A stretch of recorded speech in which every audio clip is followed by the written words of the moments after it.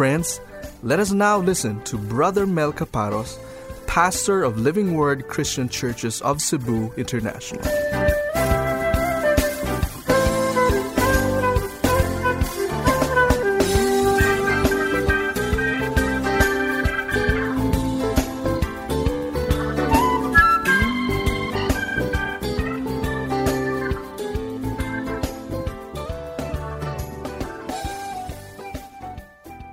All right, we're now ready to go to God's Word. I'm going to ask everyone to please rise from their seats. And today we'll be taking a look at Psalm 8, and we will be reading together aloud verses 1 to 8. O Lord, our Lord, how majestic is your name in all the earth, who have displayed your splendor above the heavens. From the mouth of infants and nursing babes, you have established strength because of your adversaries, to make the enemy and the vengeful cease. When I consider your heavens, the work of your fingers, the moon and the stars which you have ordained, what is man that you take thought of him, and the son of man that you care for him? Yet you have made him a little lower than God, and you crown him with glory and majesty. You make him to rule over the works of your hands. You have put all things under his feet, all sheep and oxen, and also the beasts of the field, the birds of the heavens and the fish of the sea, whatever passes through the paths of the seas. O Lord, our Lord, how majestic is your name in all the earth. Let's bow our heads in prayer at this time. Our Heavenly Father, we are humbled by the grace that you pour out upon our lives. Indeed, we are amazed at what you do and how you grant us favor upon favor in our lives, though we know that we are totally undeserving. And Lord, this morning we ask that we might have an encounter with you, an encounter through your word. And we pray, O God, humbly, that you might open our minds and open our hearts. We pray, Lord, that the blessed Trinity and the Holy Spirit might be in our midst in a very manifest way. I humbly ask for myself that you might give me utterance and wisdom, that I might think clearly, and that I might speak plainly, so that your people might understand your love for them, so that your people might understand your majesty and your greatness and your splendor. I pray, Father, that I might do justice to your word, O God. So anoint my lips of clay, so that your people might know you in a far deeper and better way. And whatever is going to be achieved today, we will give you back the glory, the praises, and the thanks. In Jesus' name we pray. Amen and amen. Let's be seated in the presence of the Lord.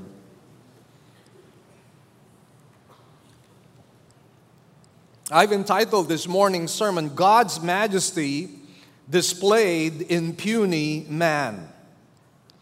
Now, we read Psalm 8 a while ago, and probably some of you are wondering, what is the main theme of the book of Psalm, specifically Psalm 8?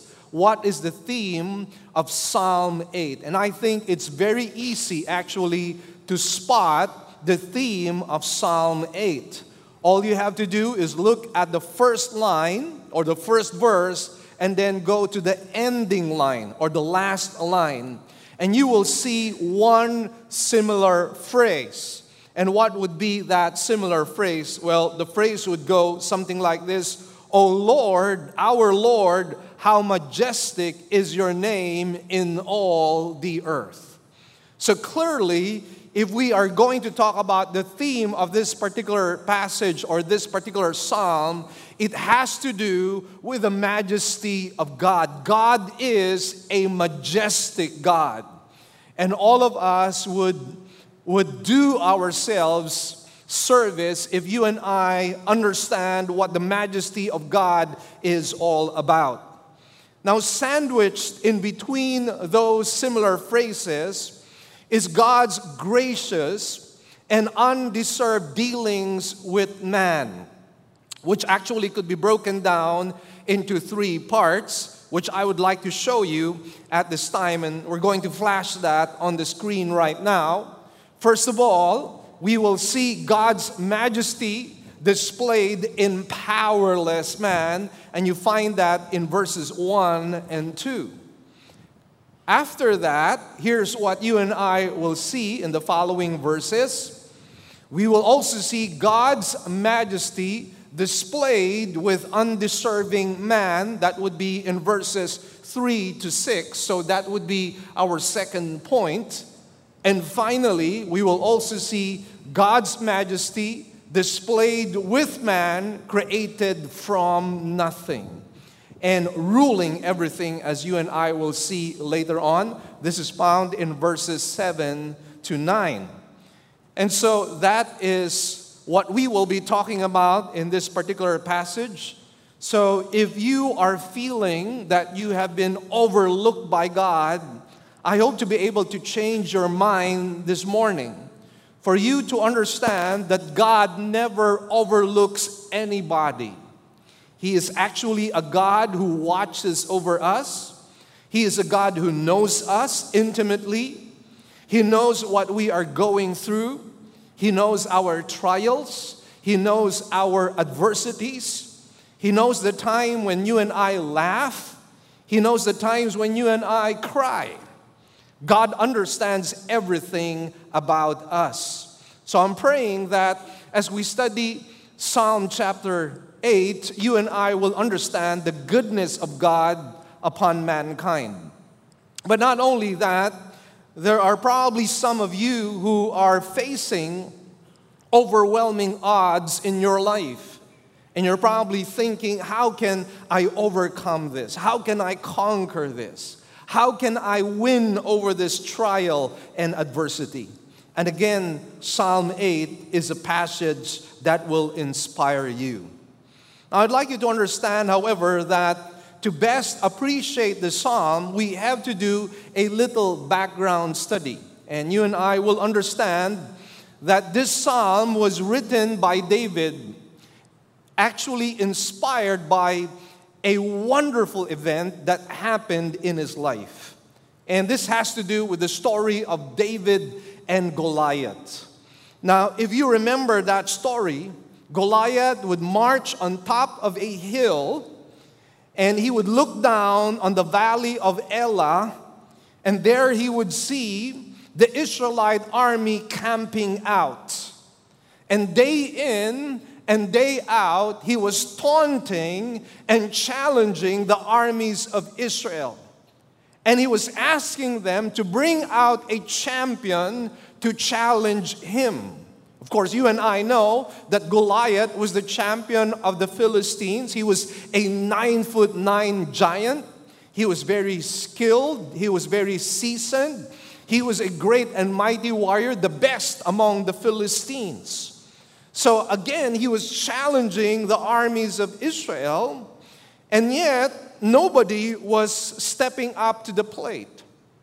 David was hearing all these taunts, and he must have wondered, why is it that Saul was not stepping up to the plate? Why is he not facing the challenge against Goliath? After all, King Saul was the tallest Israelite. He was head and shoulders above all the rest of the people of Israel. So if there was somebody who could actually challenge Goliath, it would be Saul himself. But Saul was intimidated. Jonathan, his son, was likewise intimidated. And everybody else in the army of Israel was likewise intimidated. So nobody was stepping up against this 9'9" giant. So David finally decided, I'm going to take the fight to him. And so David presents himself to King Saul. And as he presents himself to King Saul, there are 2 phrases that I would like you to note about the statement of Saul to David. First of all, he said, "You are not able. You can't do it." Second thing that he said to David is, you are too young. That's the second thing he said. So not able, and you are too young. Everyone must have thought that Goliath was too big, too experienced, too skilled to fight. But as far as David was concerned, David saw Goliath as too big to miss. That was his mentality. So soon afterward, David was appointed as a palace musician after this victory to soothe the dark moods of King Saul. And he used the harp, of course, to do that. Now, it must have been around this time that David wrote the psalm. Now, how do we know that? Because in the Hebrew, you actually find a footnote. And the footnote is the Hebrew word mutlabin, which you and I do not see in our English translations.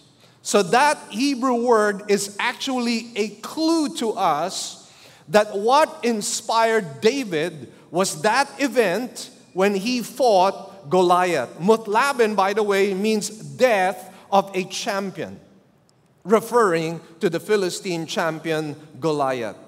Now that background story in itself is already inspiring. But then, friends, as we take a look at Psalm 8, I hope that you will be inspired even more. So let's go to the first point at this time, and let's talk about God's majesty displayed with powerless man. And we find this in verses 1 and 2. But first of all, let's begin with verse 1. It says, O Lord, our Lord, how majestic is your name in all the earth. Now the word majestic here is the Hebrew word ahda'ar, which means wide, great, high, and noble. Again, it means wide, great, high, and noble. In other words, the God that you and I worship is an awesome God. The God we serve is a God of splendor and a God of might. And as David was meditating upon the attributes of God, that is what he saw. He saw a majestic God. And I think it is very needful on our part as a congregation to be able to see the majesty of God in our lives. Because the greater our view of God, the greater our faith, the greater our worship, the greater our service to God. And that is why, again, a high view of God is always needful for those who consider themselves as people of God. And this is exactly what David saw. He saw God as majestic. His person and His power are awesome.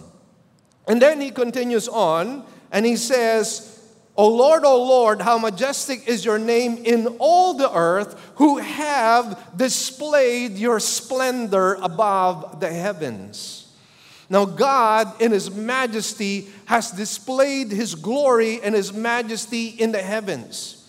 As we gaze at creation, as we behold the sun, the moon, the stars, what do you and I see? We see the splendor of God. We see the greatness of God. We see the power of God.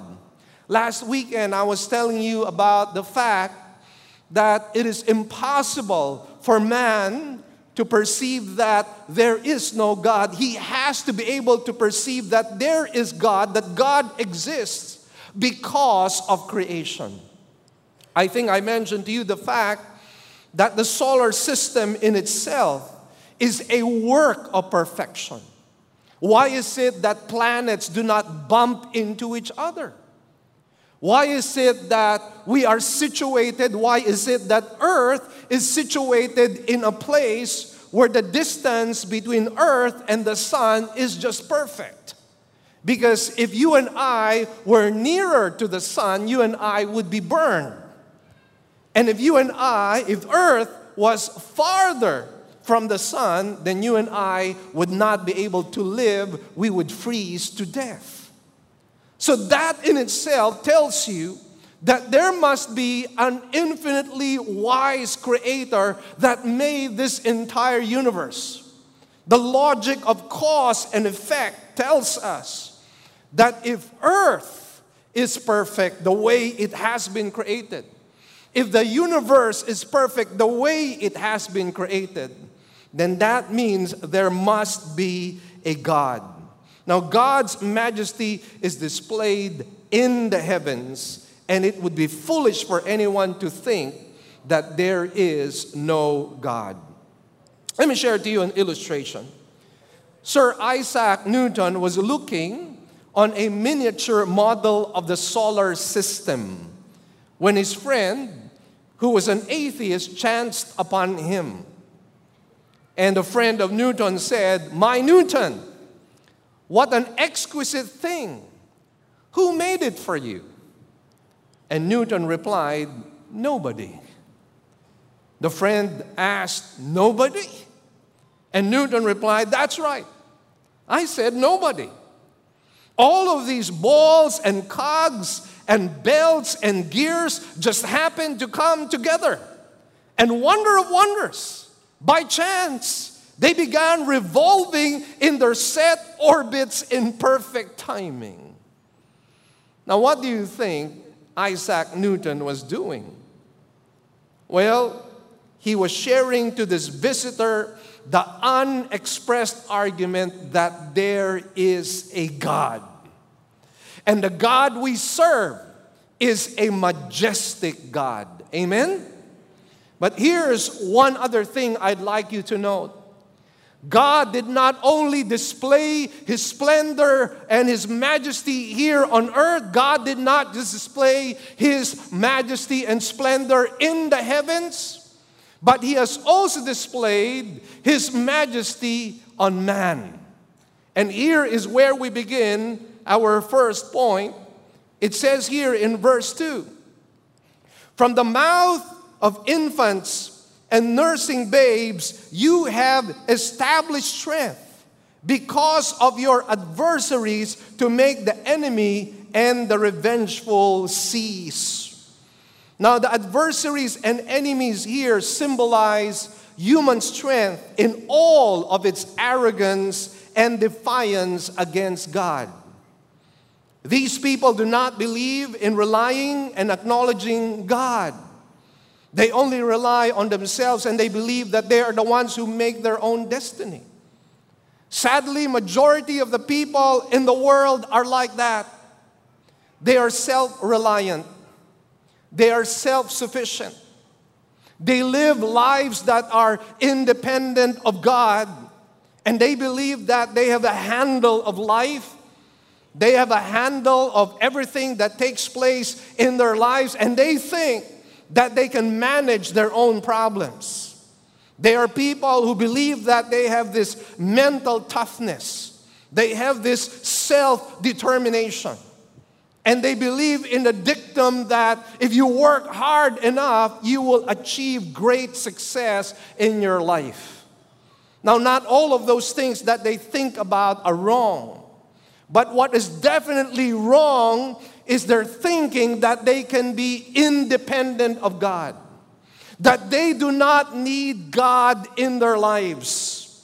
Friends, you and I need to understand that we were not created by God to be independent of Him, but rather He created us to be dependent on Him at all times.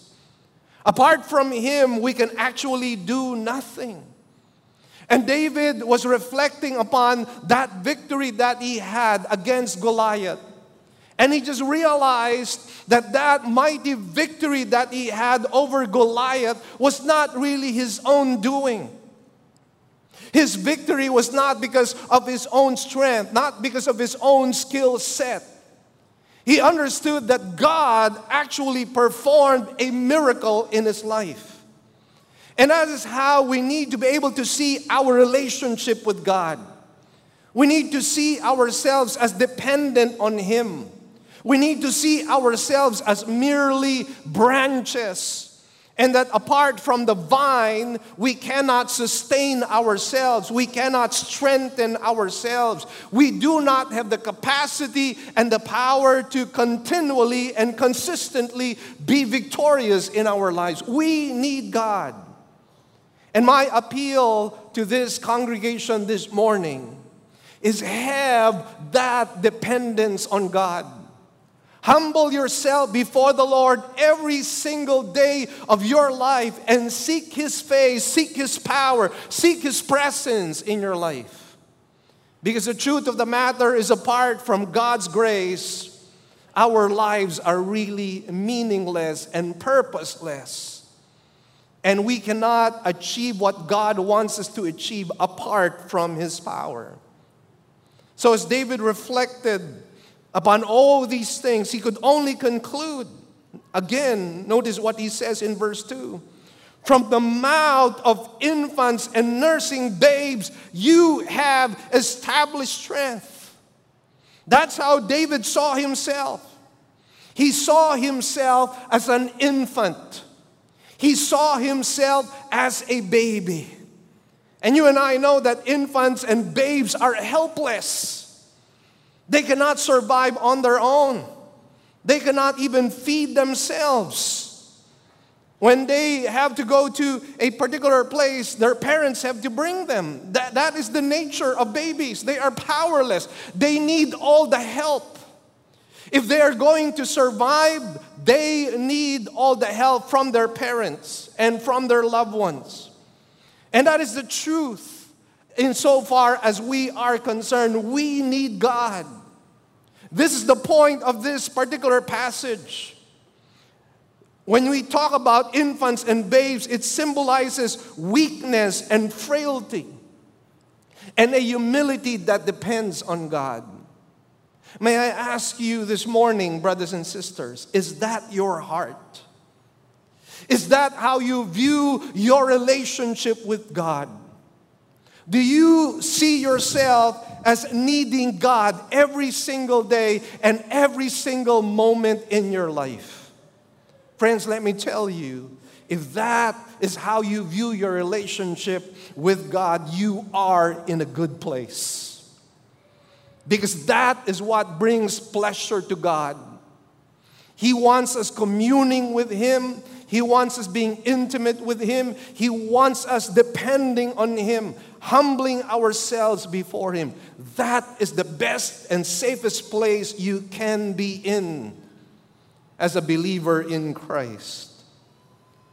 Infants and babes here in this particular passage have greater strength than the adversaries and enemies. Why? Because their strength is in God. Where lies your strength, brothers and sisters? My prayer is that your strength is found in God. Again, when David was penning these words, he was thinking of his classic encounter with Goliath that made him a legend at that time. So I'd like to bring you back to that story, because much of what we will see here in Psalm 8 is really a reflection of that particular event. So we are going to go to that narrative which talks about the victory that David had over Goliath. And so let's read 1 Samuel 17, verse 41. It says, "Then the Philistine came on and approached David with a shield bearer in front of him. And when the Philistine looked and saw David, he disdained him, for he was but a youth and ruddy with a handsome appearance." Now what happened here was this Philistine giant, this 9'9" giant, was insulted. Why? Because he was expecting probably that King Saul would step up to the challenge. Because after all, he was the tallest among the people of Israel. Or maybe one particular champion, one seasoned veteran soldier from Israel would come out. But instead, here he was facing a 17-year-old teenager. And not only that, this guy was a cutie. Bible says here that he had a handsome appearance. It's like Goliath came face to face with Justin Bieber. That's the scenario here. And he was insulted because he was thinking, what is this guy going to do against me? He doesn't even have an armor because remember, Saul wanted him to try out his armor and he did. David tried it, but it was too big for him. And he was not comfortable in the armor of Saul, and that is why he took it off. And what he did was bring with him sticks and stones. Those were the only things that he brought before this Philistine giant. And so verse 43 reads to us, the Philistine said to David, am I a dog that you come to me with sticks? And the Philistine cursed David by his gods. He was so angry because he was so insulted. It was like the army of Israel was saying, you know what? You consider yourself a great champion? All that will face you is this teenager. The only thing that you need is this teenager. Then David said to the Philistine, verse 44 reads, the Philistine also said to David, come to me, and I will give your flesh to the birds of the sky and the beasts of the field. Then David said to the Philistine, you come to me with a sword, a spear, and a javelin, but I come to you in the name of the Lord of hosts, the God of the armies of Israel, whom you have taunted. You see, this was the thing that really challenged David.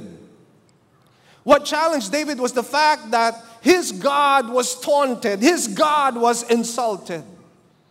And David could not take it. He knew that there were others who were probably more qualified, more skilled in doing battle against this champion. But one of the things that David could not take was that the armies of Israel were allowing their God to be insulted and taunted as well. And David in his mind was saying, this cannot be. He cannot continually insult my God. My God is a majestic God. My God is a glorious God. My God is the real God. There is no other God. He has no rivals. The gods of the Philistines are false gods. So this 9'9" giant dares to taunt my God. And David mustered enough courage to be able to face this giant because he would not allow that. Friends, can you see the heart of David here? This is the reason why he was called a man after God's own heart. His mind and his heart was occupied with God. He saw the greatness and the power of God in his life. And that is why he would not allow this Philistine soldier to insult his God. Continuing on, he says, David said, you come to me with a sword, a spear, and a javelin, but I come to you in the name of the Lord of hosts. Again, notice here what David was really trying to say. I'm not coming against you with my own power, but I am coming against you with the power of my Lord. Sure, I'm really a nobody. I'm not even an official soldier of the Israelite army. I don't have weapons, as you see. I don't have a sword.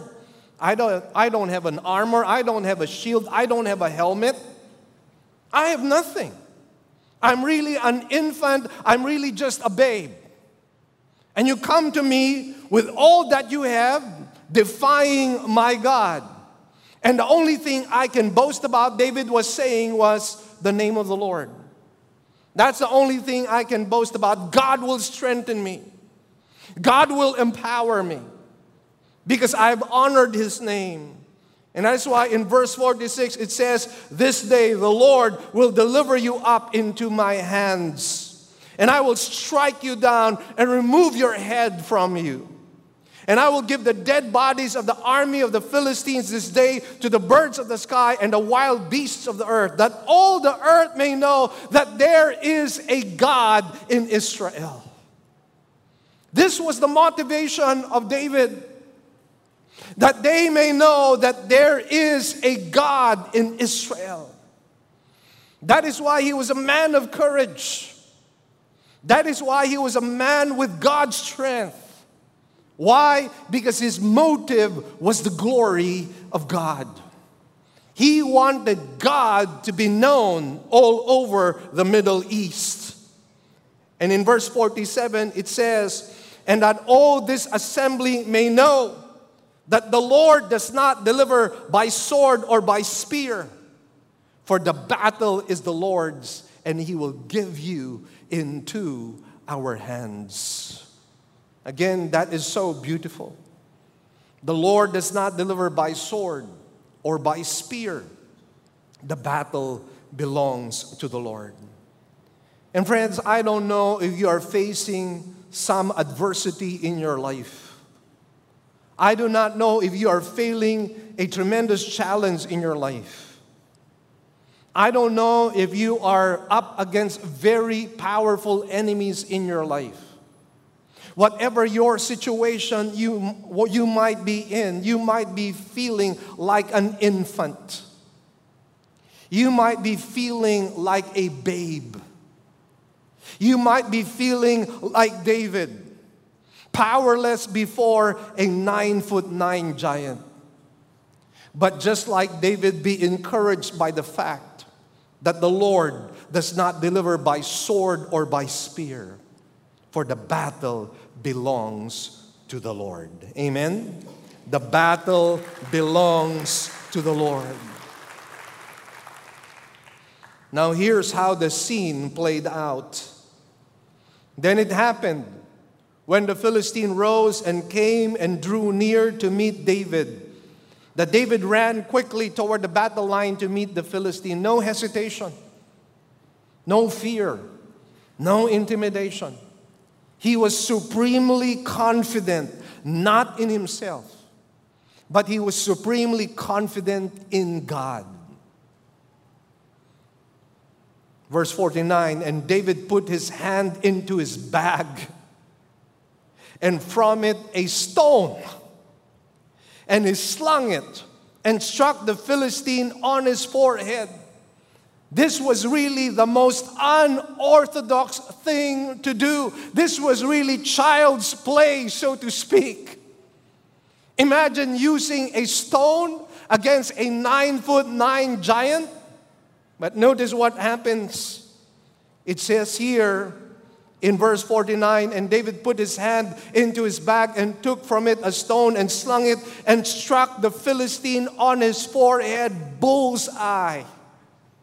The stone sank into his forehead so that he fell on his face to the ground.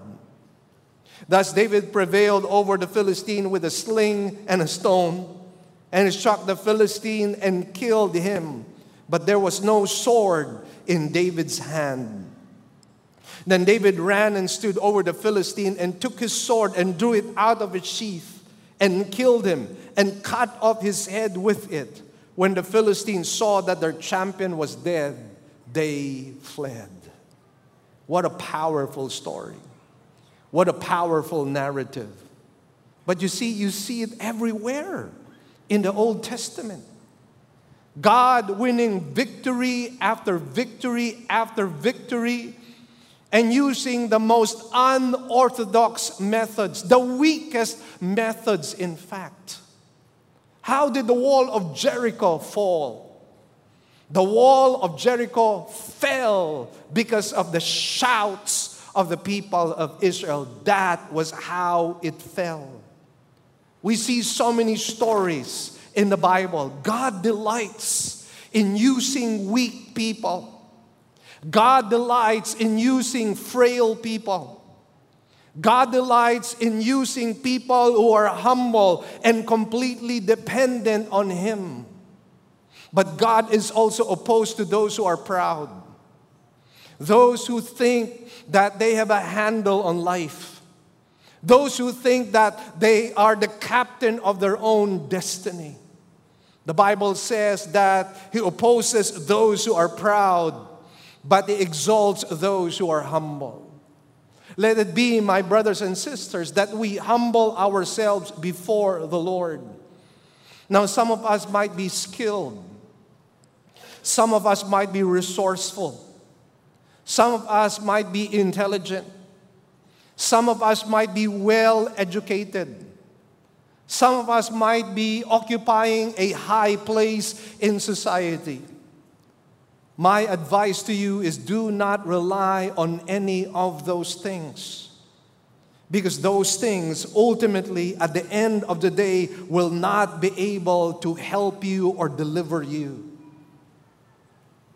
Paul himself was humbled by God. Paul was skilled. Paul was educated. Paul was supremely intelligent. And yet, friends, God humbled him. God allowed him to have a thorn in the flesh. And what was the reason? The reason why God gave Paul a thorn in the flesh was to humble him, that he might depend on God at all times in his life. So if I am addressing certain people in the church who are educated, who are intelligent, who have many resources, do not depend on those things, but rather be a babe, but rather be an infant. Depend on God and God alone, and you will see the power of God. In the same way that David saw the power of God, you will see His power at work in your life. And hopefully, friends, that is what will happen to you. There was a cynic who once said, God is on the side of the big battalions. I beg to disagree. This is not true at all. All God needs in His battles are infants and babes. And so, friends, be an infant. Be a babe. Be somebody who continually depends on the Lord. So we saw God's majesty, first of all, displayed with powerless man. Now, in our second point, in verses 3 to 5, we will see God's majesty displayed with undeserving man. Look at verse 3. It says, when I consider your heavens, the work of your fingers, the moon and the stars, which you have ordained.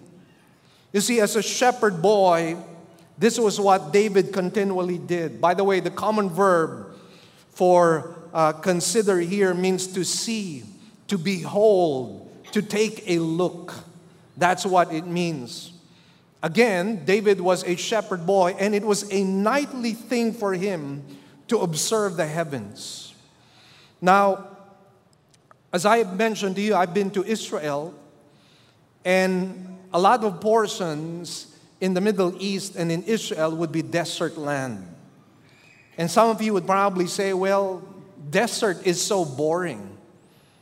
But let me just tell you, when you are in the desert, you see a peculiar kind of beauty. It is a different kind of beauty. It might be barren, but definitely it is not dull and boring to be in the desert. It has a certain kind of beauty. And it becomes even more beautiful at night.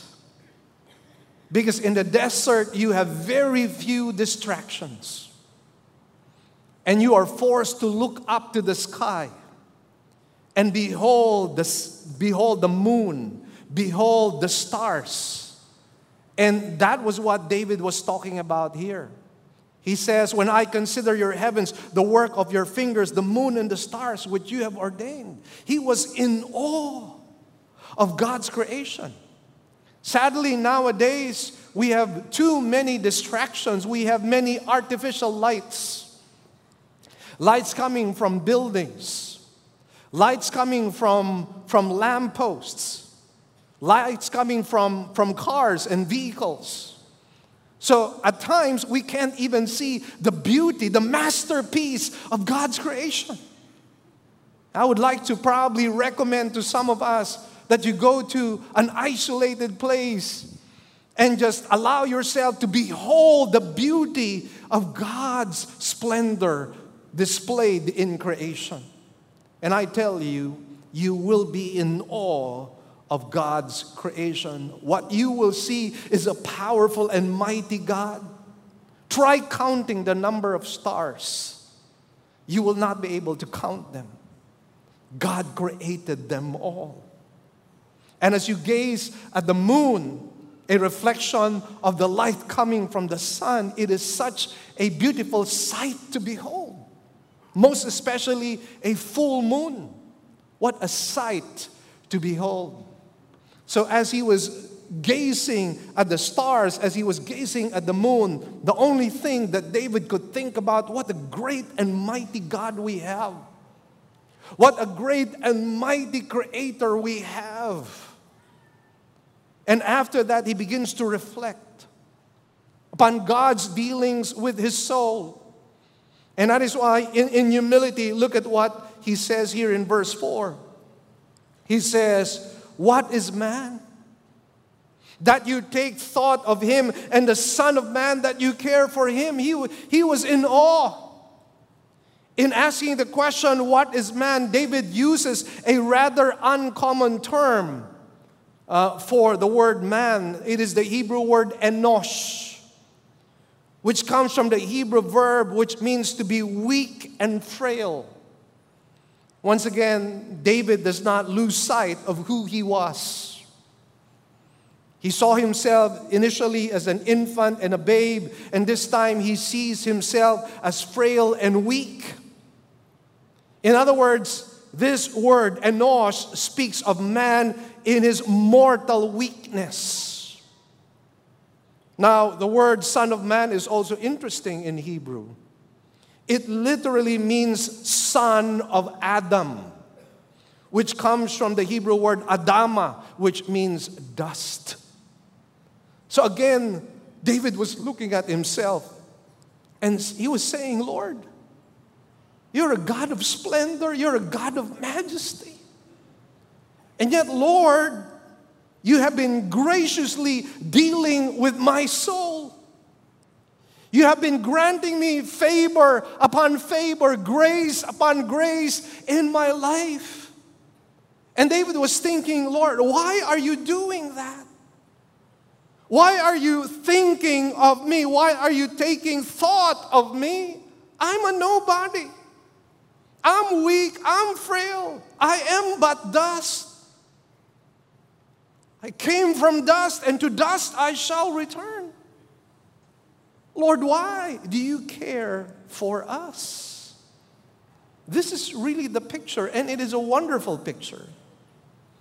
And in my own life, in my own personal testimony, as I have seen the goodness of God in my life, as I have seen Him provide for me, bless me, give me benefits and grace in my life, I cannot help but say, "Lord, how is it that you do this? How is it that you care?" This was the kind of feeling that David had. He was amazed with the grace of God. And grace should actually amaze us, brothers and sisters, if you and I understand that you and I are totally undeserving because we are sinners. We have fallen short of the glory of God. The reason why our Savior was nailed to the cross was because of every single one of our sins. That's the reason why He was nailed to the cross. The cross would not have been present if not for our sins. And yet, if you really think about it, God thought about us. He cared for us enough to volunteer Himself to die on the cross so that He could pay for our sins, the justice of God could be served, the holiness of God could be satisfied, and so that He could make us His own sons and daughters. What amazing grace that is. And that's not all. There's food on the table. There's a roof on top of us. God provides for our daily needs. He heals us of our diseases. He protects us. He sustains us. He provides comfort. He gives us counsel. He strengthens us. He encourages us. He builds us up. He's always there for us. There is never a time that He abandons us nor deserts us. He's always there. He's always present. He's always helping us out. He is always our deliverer. And during times when we feel that we are alone, what comfort we get from His very presence. Oh, friends, how blessed we are. And that should really humble us. That should really cause us to utter words like David, who said, "What is man? Who am I? That you take thought of me." Just like David, we should be saying, "And who am I, Lord, that you should care for me?" But that's the nature of God.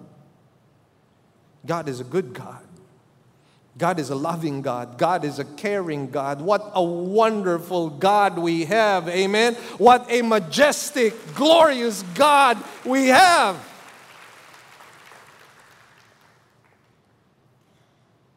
The point here is, David was saying, in all your greatness,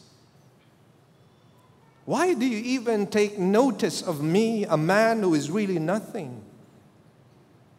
Oh, how humbling this really is. Now, there are two works of God which we will see. What do we see? First of all, we see God takes thought of us.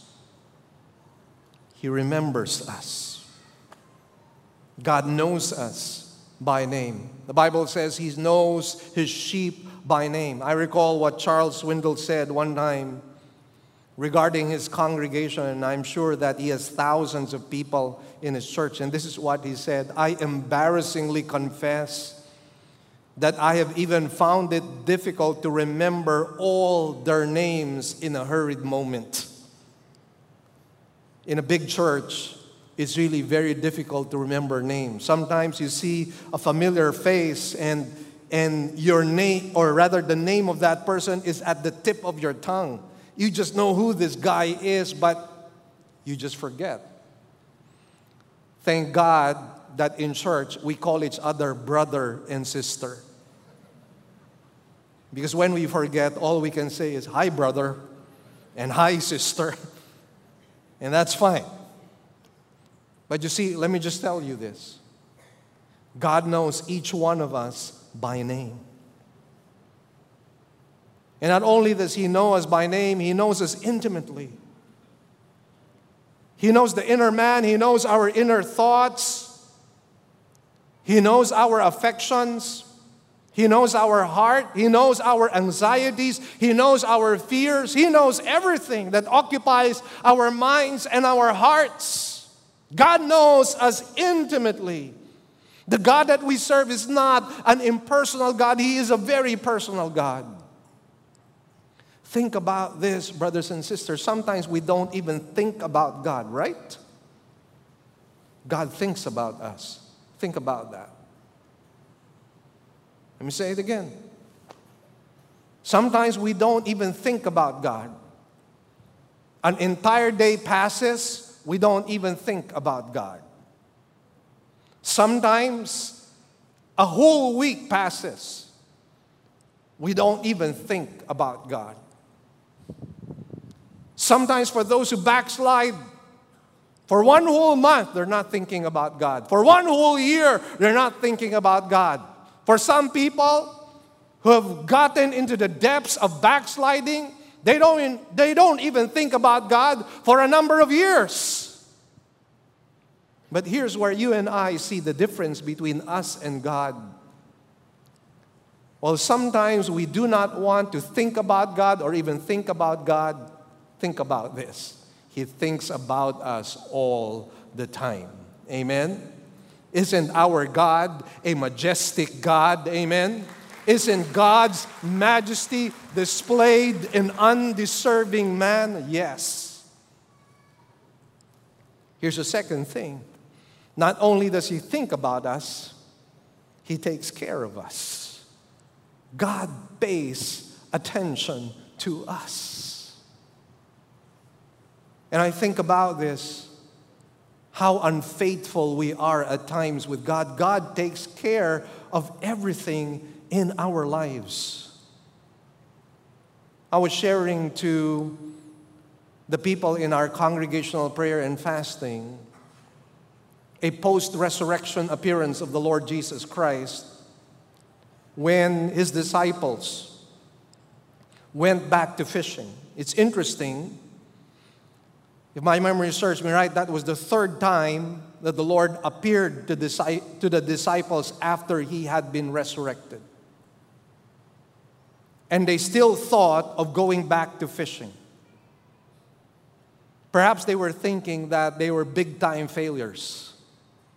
They had denied the Lord. They had abandoned the Lord at the time the Lord needed them. They just fled from Him, and Jesus was left to suffer alone at the cross. And so they were probably thinking to themselves, we're not worthy. Why should we even serve the Lord Jesus Christ? Why should we even serve the Son of God? We failed Him. We betrayed Him. And yet the interesting thing is, even though they went back to fishing, the Lord reappears again before them. And the amazing thing was, not only did the Lord speak to them words of comfort and encouragement, most especially to Peter. Do you know that the Lord even cooked breakfast for them? Do you know that the Lord served them one by one? Now, this was the Lord Jesus Christ in His glorified state. This was the Lord Jesus Christ in His glorified body. This was no longer the suffering Savior. This was now the resurrected King. This was now Jesus in His full glory. It was no longer the veiled glory that He had when He was serving humanity in the 3 years of His public ministry. This was Jesus unveiled in all His glory. Yet what was He doing? Cooking breakfast for the disciples. After cooking breakfast, serving them one by one. Do you know God still does that today? Do you know that our God, our Jesus, still serves us today? Every time you and I pray and God answers our prayers, what do you think's happening? That's the King of Kings serving you. You're asking Him something. You're pleading for something. And He hears that. And guess what? He answers your prayer. That's the King serving you. That's the King loving you. Every single day, we walk back home safely from work. And what do you think just happened? The Lord protected you and preserved you all throughout the day so that you could go back home safely. That's the King serving you. Oftentimes, we do experience healing from the Lord. We're crying out to God for His mercy. And at times, He just performs a miracle. He heals us. What do you think just happened? That's the Lord serving us. So not only does God take thought of us. Not only is God thinking about us, He takes care of us. And if we think about it, what did we do, or what have we done, or what have we accomplished that God should be mindful of us, that God should take care of us? What is it that we have done to merit His favor? What is it that we have done to merit His grace in our lives? The answer is nothing. In fact, most of the time we're not thinking about Him. Most of the time, we're not even caring about the things of the kingdom, when the Bible in fact says, seek first His kingdom and His righteousness. Many times we're not seeking God's kingdom and His righteousness at all. And yet, God in His grace, God in His mercy still thinks about us. He still cares about us. And daily in our lives, we experience His loving kindness, His faithfulness, and His grace. And what do you call that? You call that God's majesty. Amen? Displayed in undeserving man. And it gets better. Look at verse 5. Yet you have made Him. Who's Him?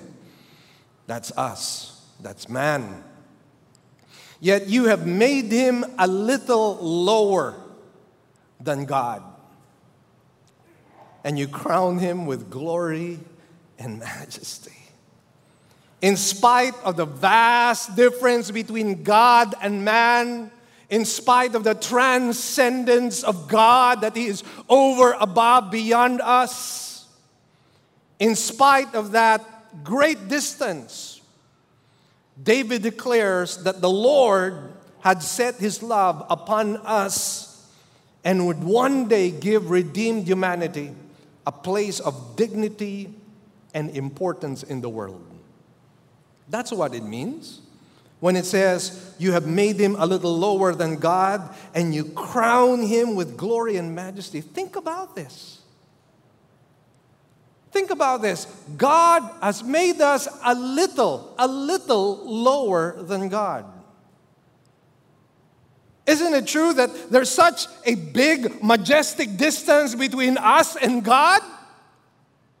Isn't it so true that God is so transcendent that on our own He is actually unreachable? Isn't it true that the Bible says that the heavens and the earth are contained in God? God is bigger than the universe. God is bigger than the galaxies. That's how big He is. And yet, think about this. He made man a little lower than God. Hallelujah. Amen. We are just a little lower than God. Charles Darwin had degraded our dignity when he said that man is the most efficient animal ever to emerge on earth. Well, that figures because after all, he's an atheist.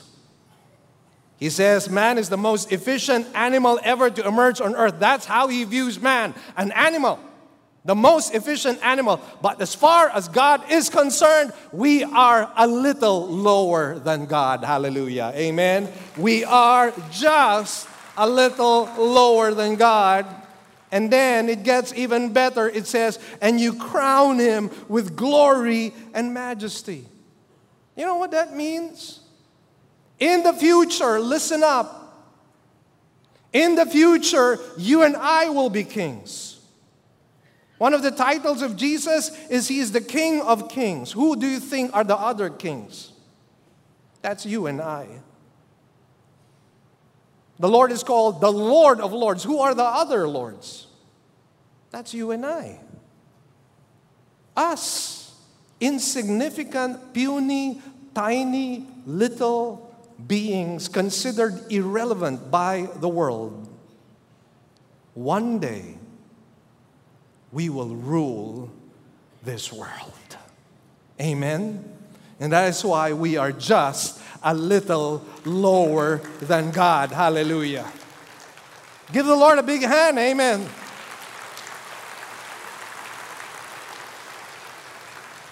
Say to your neighbor, you will be king. Say to your other neighbor, you will be king. Now I know you're thinking you don't look like one, but you will be one. You know what that's called? That's called grace. Amen. Thank God for grace. Amen. Thank God for grace. I don't know how we would survive at all without grace. So we saw God's majesty displayed in powerless man. We also saw God's majesty displayed in undeserving man. We go to the third and last point. We see God's majesty displayed with man created from nothing but made to rule everything. Let's read verse 6. It says here, you make him to rule over the works of your hands. You have put all things under his feet. Again, what David is talking about here is our destiny. This is our future. Our future is God will make us rule over all the works of his hands, over all of creation. He will put all things under our feet. After all, dominion was something that was given to Adam and Eve. He was supposed to rule over all of creation, but dominion was lost by Adam because of their sin. But here's good news, because God can never be frustrated. The sovereignty of God can never be frustrated. Dominion will one day be restored to man over this planet. Christ regained for us what Adam had lost. Christ rules over creation, and we will one day reign with Christ. Think about that, brothers and sisters. Think about the goodness of God. Amen? Think about that. Think about that long and hard. Sometimes our problem is we don't linger long on thoughts that we should linger long on. Think long and hard. Do you think you deserve to rule the world? Do you think you deserve to reign over earth and over all of God's creation? Think about it. If you think, yes, I deserve to be king, you're crazy.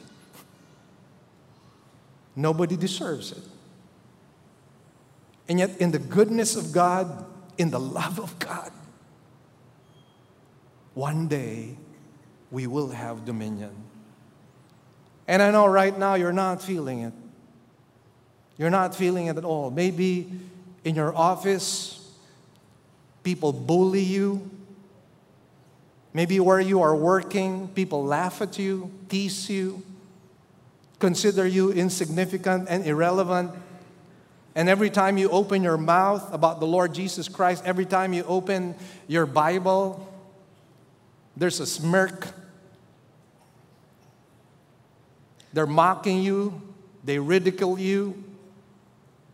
Well, let me tell you,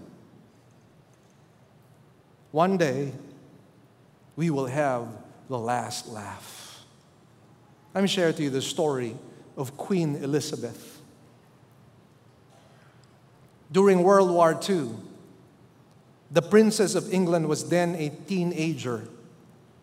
And as soon as she was old enough, she asked her father, King George VI, to allow her to join the armed forces and serve Britain as others were doing. Her father finally allowed her to join the auxiliary territorial service as a private. She had a superior officer who took pleasure in bossing and bullying her. It was, Private Windsor, do this. Private Windsor, do that. And Elizabeth would say, yes, Sergeant. Yes, Sergeant, was all Elizabeth could say. She was made a little lower than this commissioned officer for the sake of her service to her people. But here's what happened. On February 6, 1952, she received word that her father was dead. From that time on, she was Queen of England. She was no longer Private Windsor, to be baited and badgered by a small non-commissioned officer. She was Her Royal Majesty, Queen Elizabeth II. My dear brothers and sisters, that is going to be our story. Amen? That is going to be your story. Hallelujah. Verses 7 and 8, all of God's creation will be under us. And this is expressed in verses 7 and 8. All sheep and oxen, and also the beasts of the field, the birds of the heavens, and the fish of the sea, whatever passes through the paths of the seas. Of course, this is not all comprehensive, but the point is this: we will rule over all of God's creation. God will delegate that authority to us. And that's why if you think about this, what was happening here with David was he was in awe. He was gazing at the moon. He was gazing at the stars. He was gazing at all of God's majesty and all of God's splendor. And he was recalling all of the events in his life. He was recalling that time when he defeated Goliath. And maybe at that time when he was writing this particular psalm, he could not believe it. Lord, that was amazing. How did I beat that 9'9" giant? How did I slay him? I was just a teenager, Lord. I didn't have any armor at all. I didn't have any sword or shield nor helmet. How did I do that? I'm just an infant. I'm just a babe. And yet, Lord, what an amazing thing that I was able to defeat that giant. And the story continues on because, as I mentioned to you, he was called upon by King Saul to be part of the royal court as a musician. God was now promoting David. And of course, the story had not yet been completed, but even then, David was seeing the grace of God in his life. And he was thinking, Lord, you're so good. You're so amazing. I don't deserve this, Lord. I'm a nobody. I'm nothing. David, by the way, was the youngest son. And yet, God chose him. Not only to be a shepherd, God chose him to be the shepherd of Israel. To be the king of Israel. And when we think about that, we're really amazed. There's one other thought that comes to me when I meditate on verse 7 and 8. Let's just read this again. It says, all sheep and oxen and also the beasts of the field, the birds of the heavens, the fish of the sea, whatever passes through the paths of the seas, all of that will be under our dominion. Sadly, right now, in some places in the world, animals are considered superior to men. In fact, in India, where Hinduism is practiced, cows are considered sacred. That's why maybe that's where the expression holy cow came from. Anyway, let me tell you a true story, which is really tragic. One time, this happened in the streets of India. One man was driving his car, and he was probably driving at a very fast pace. It so happened that there was a cow that was crossing the street. And then, on the other side, there was also a boy, a little boy, who was crossing the street. The problem was, he was driving so fast, and he knew that even if he stepped on the brakes, it would be too late. Either he hits the cow or he hits the boy. But actually, he had a choice. He had a choice whether to just hit the cow or, if not, hit the boy. Guess whom he chose to hit and run over? The boy. Not the cow. The boy. You think about that and you meditate on this particular passage. Sometimes we think about the stupidity of men. And that's exactly what happens when you're proud and arrogant and you refuse to accept the revelation of God. That is what happens. It makes you stupid and foolish. If only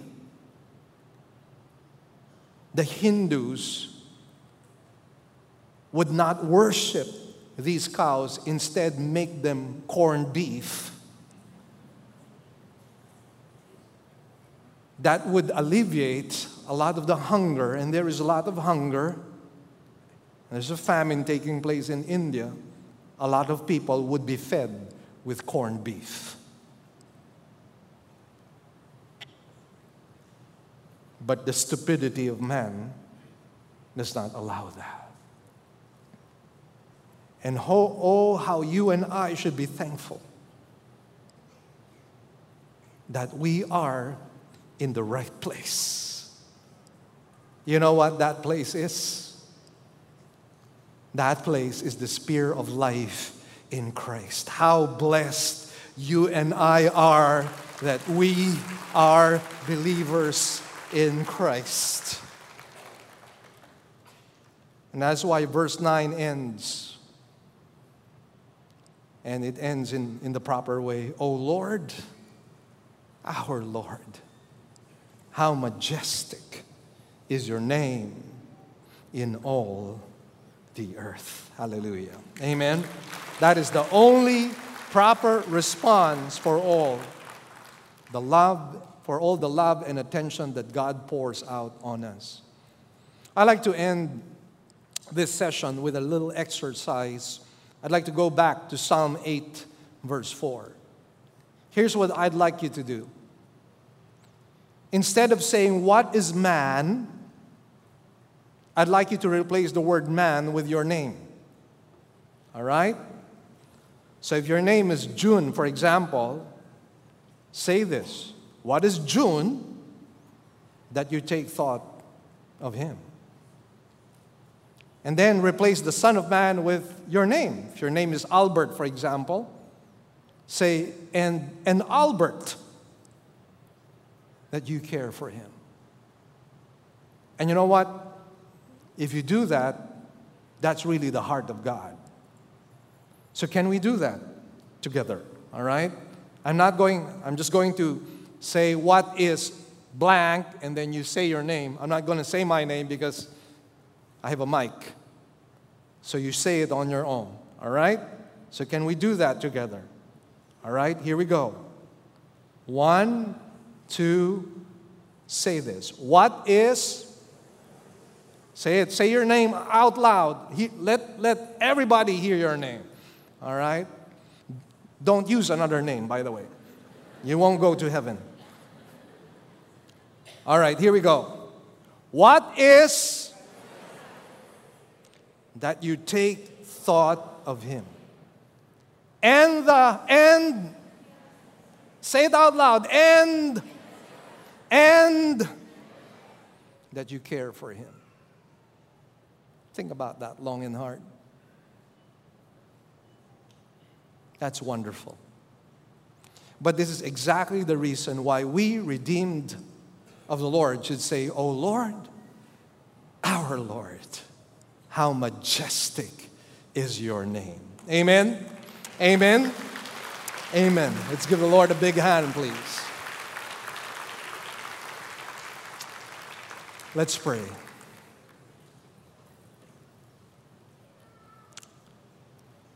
Our Heavenly Father, we stand amazed at how you have blessed us. How in our powerlessness you became our power and our strength. And Lord, we thank you that though we are undeserving, you granted us favor and grace. And Lord, it just blows our minds that one day we will rule this earth. One day we will reign together with you. And so, Lord, here's our prayer. And here's my prayer for the church, Lord. Deepen our love for you, O God. Deepen our love for you. We have not loved you enough as we should.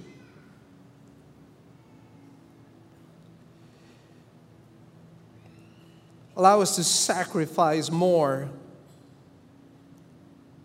because we have not sacrificed enough.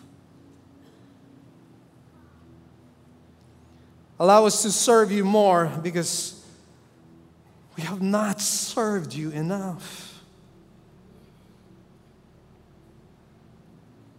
Allow us to worship you more with all of our hearts, mind, soul, and strength because we have not worshiped you and loved you enough. I pray, Lord, that you will create a deep conviction in our hearts, Lord. May we see grace in all of its dimensions.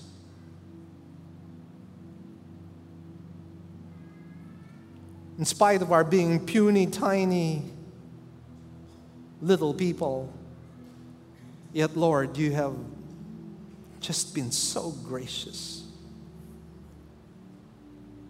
And I pray, Father, that you will really melt our hearts this morning. Melt it, oh God. Melt it, Lord, so that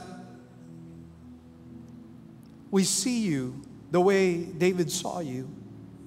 We see you as a God of majesty and a God of splendor.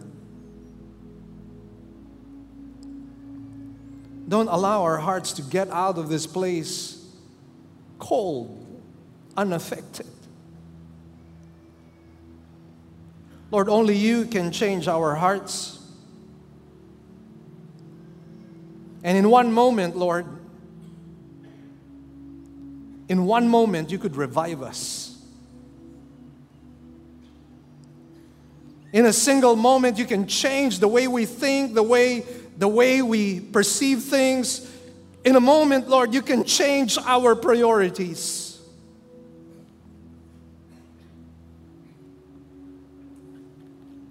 Lord, bring that. Let that happen, oh God. Let that happen right now. Lord, let there be a desperation in our hearts. Lord, deepen our hunger and our thirst for you, oh Lord. You care for us. You think about us all the time, Lord, 24/7. You're always thinking about us, and you're always thinking about how to serve us, how to take care of us, how to love us, how to bless us. And Lord, how can we be so ungrateful that we don't even think about you? We don't care about your kingdom. Lord, change that, Lord. Please, change that this morning. Give us new hearts.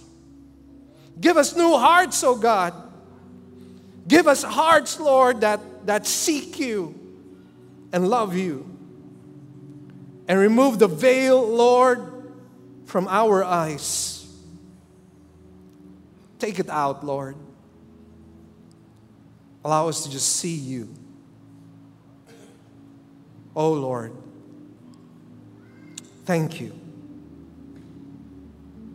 We thank you, Lord, for the opportunity as well to give our tithes, our grace gifts, and our offerings, Lord. Use them, Lord, for the glory of your holy name. And bless us, Lord, not because we're greedy and selfish, but because we want your name to be glorified. In Jesus' name we pray. Amen. Amen. Let's rise from our seats, please.